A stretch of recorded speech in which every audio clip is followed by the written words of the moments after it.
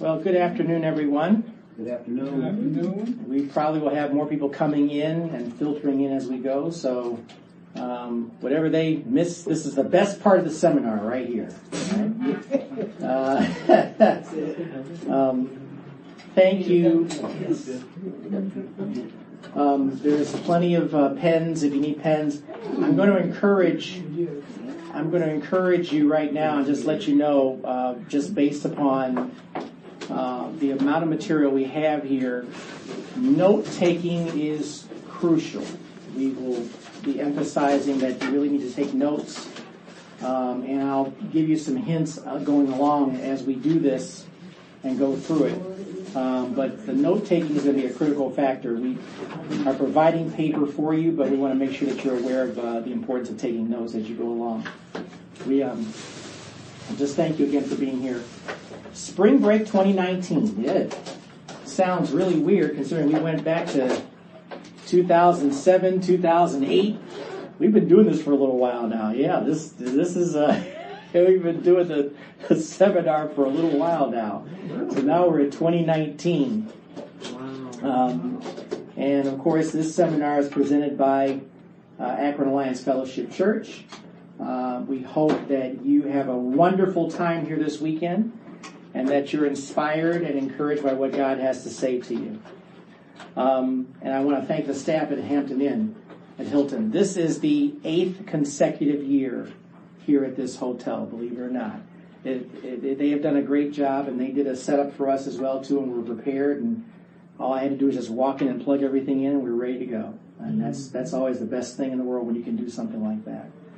And this place has worked out well for us. And of course, Lynn and I know we love the beds here. Great for the back. Power off. Okay, that was just my Bluetooth. No problem there. So we'll just make a note that we'll be doing this. If you were with us last year for our seminar, with God all things are possible, even for you, we discovered that it is very important for each of us to believe that God is the author of all things that are possible in your life. Our faith was challenged, and it is challenged each day because of our fleshly domain. And yet we were reminded that our faith in Him must increase. Just having a measure of faith is the starting point, and it rests with believing in the power and authority of Jesus Christ. We will even look at some of this today as we delve into the names of God. And one element of faith, as we discussed last year, involves God's provision for your life. These relationship-based seminars have the common theme of ongoing development of your relationship with Jesus Christ.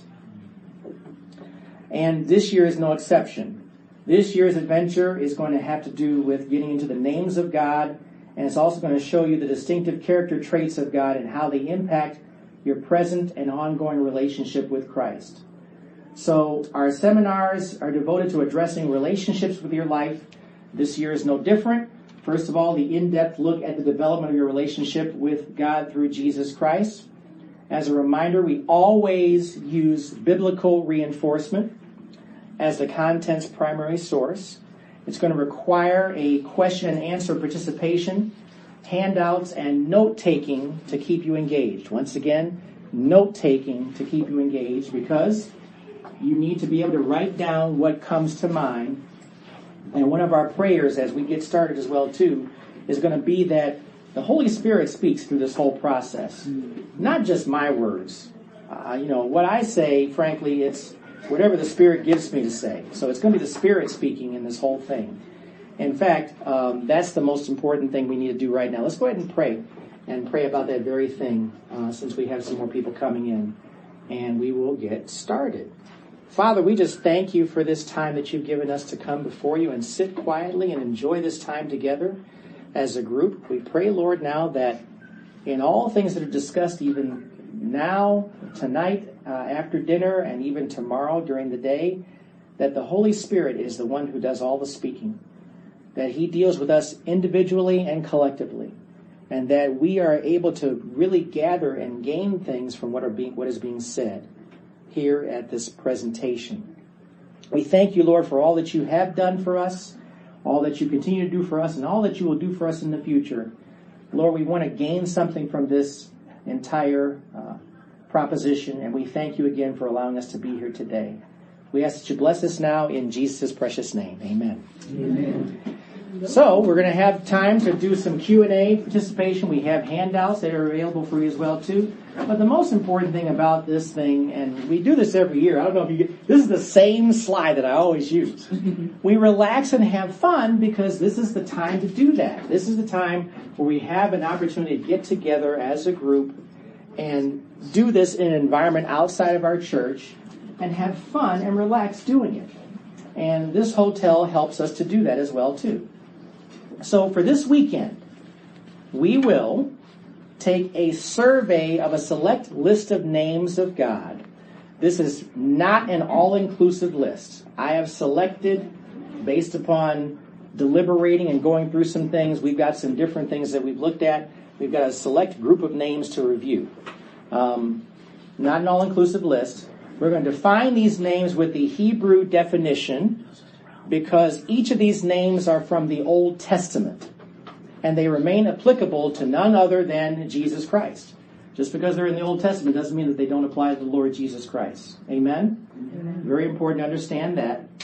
And with these names, we hope that you will gain, we hope that you'll gain understanding in reference to your first-hand experiences and personal development with Jesus Christ. And that's what it's going to come down to. When you learn these names and see these names, you're going to see how they relate to you personally. So this is, of course, just so to remind everybody, too, that this event is part of our Spiritual Wellness Series for 2019, where we will focus all year long on ways to help you grow and learn more about your life in Christ. I pray that you're going to see His character in exciting new ways as you grow in your love and worship of Jesus Christ. And isn't that what it's all about? We are all learning about who Christ is. We're all learning about how He relates to us today. The way we saw Christ yesterday may not be the same as we see Him today. And I would kind of hope that that's true for all of us because there should be a progression. There should be an ongoing growth as life challenges us with different things. As things happen to us as we get older, we certainly understand how really leaning on the Lord Jesus Christ and understanding Him more is going to be more helpful for us in the long run. So let's take a look at this real quick and do our introduction to the program, Part A. And this section here will cover, and after that we'll be breaking for dinner. So first of all, wonderful news. It's good to be here, isn't it? Amen? Amen. Good to be here today. In fact, it's good to be here any day. Amen. Let's not go too quickly here. Each day that we are here is, in my mind, a bonus. None of these days are promised to us. Not one. Perhaps you've heard this famous quote about today. Yesterday is history. Tomorrow is a mystery. Today is a gift of God, which is why we call it the present. Anybody know where that comes from? It comes from Bill Keane, the author of Family Circus, the cartoon. He was the one that actually made that quote. But there's a lot, and if you know anything about the Family Circus, there's a lot of Christian theme within the writing of that cartoon strip. It's still around. Okay. So there's a lot that you can unpack from this statement, but I will devote my primary focus to today because indeed it is a true gift from God. A gift is something that we sometimes find to be awkward for us to accept. We have been trained, if not conditioned, to receive gifts with skepticism, or perhaps make us wonder how it obligates us to the one who gives us the gift. Well, that's our fault when we do that. Words really do mean things, and when we do this, we are changing the definition of what a gift really is.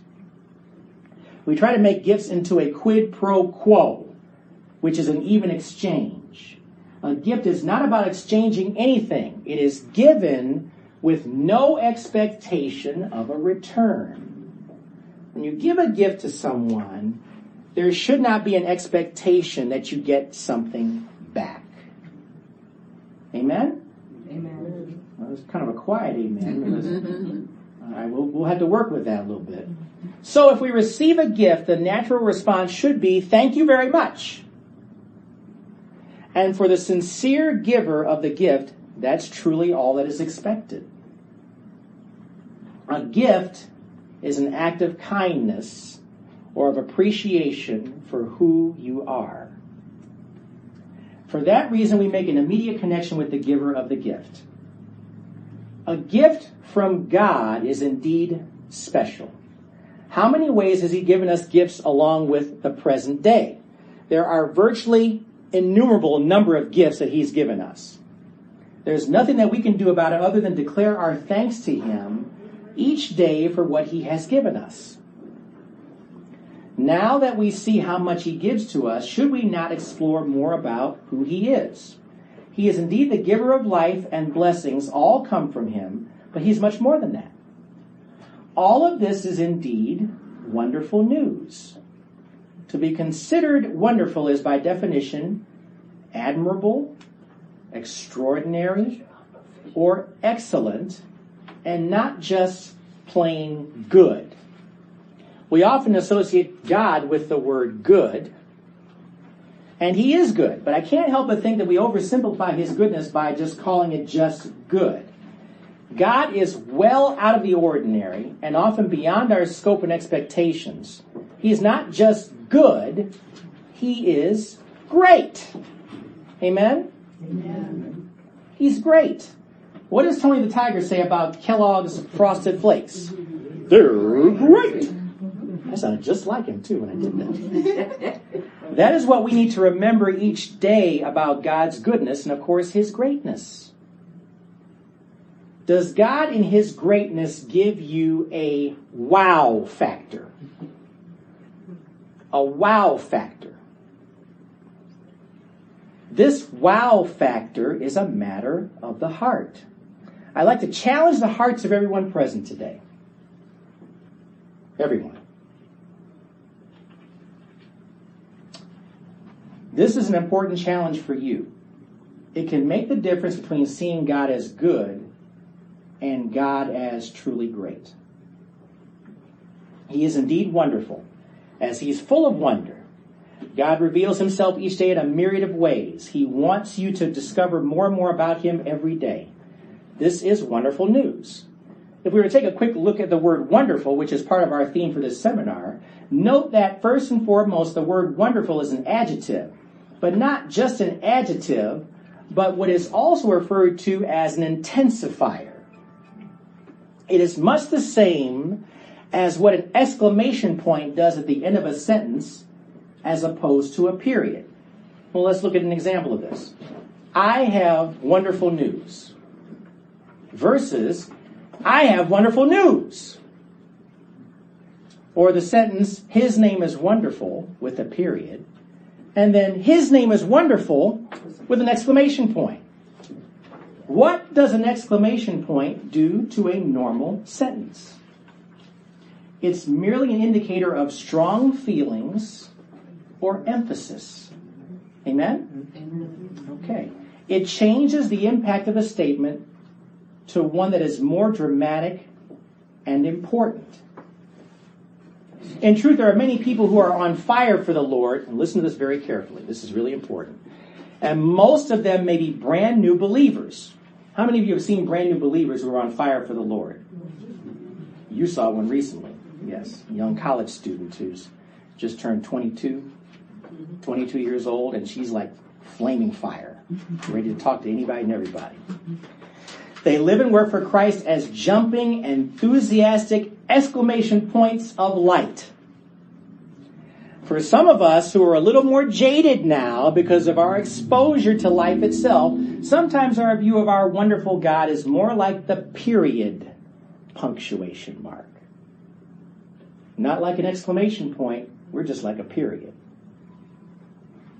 We acknowledge him, but we do so with less enthusiasm than those confounding exclamation point people. So, which person are you? Is your life in Christ summed up to be a simple mark of punctuation, or is it more like a dynamic punctuation mark? Now, don't answer this question out loud unless you really want to. Any takers? But I must tell you that your faith walk in Jesus Christ is a matter of progression. It began the moment you acknowledged that He is Lord of your life. It continues today. He is as wonderful as He has always been. He hasn't changed and always will be, but sometimes we don't always feel His presence in that way. We must be aware of what Jesus refers to in Matthew chapter 13 about believers in a very interesting parable with meanings that don't require any speculation. If you have a Bible or a device, you want to go ahead and turn and follow with me Matthew 13, verses 3 through 9.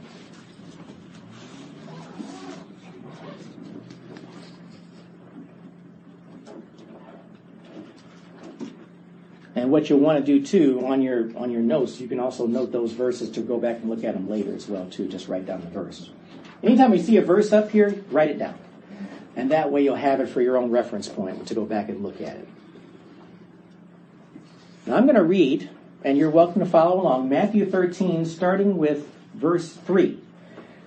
Then He told them, and that them being the people in the crowds, many things in parables, saying, consider the sower who went out to sow. As he sowed, some seed fell along the path, and the birds came and devoured them. Other seed fell on rocky ground where it didn't have much soil, and it grew up quickly, since the soil wasn't deep. But when the sun came up, it was scorched, and since it had no root, it withered away. Other seed fell among thorns, and the thorns came up and choked it. Still other seed fell on good ground and produced fruit, some 100, some 60, and some 30 times what was sown. Let anyone who has ears listen. And to understand the parable, you look now at Matthew 13, verses 18 through 23. Matthew 13, verses 18 through 23.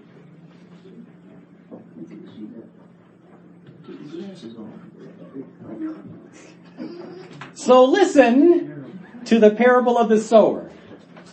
When anyone hears the word about the kingdom and doesn't understand it, the evil one comes and snatches away what was sown in his heart. This is the one sown along the path. And the one sown on rocky ground, this is the one who hears the word and immediately receives it with joy. But he has no root and is short-lived. When distress or persecution comes because of the world, immediately he falls away. Now the one sown among the thorns, this is the one who hears the word, but the worries of this age and the deceitfulness of wealth choke the word, and it becomes unfruitful.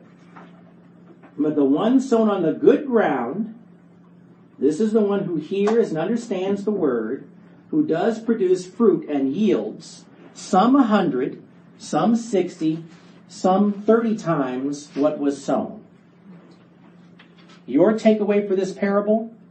It is a very accurate description of life as you know it as a believer. This is life as you know it. This is life whether it's happened to you personally or you've seen it happen to other people. This is how life is.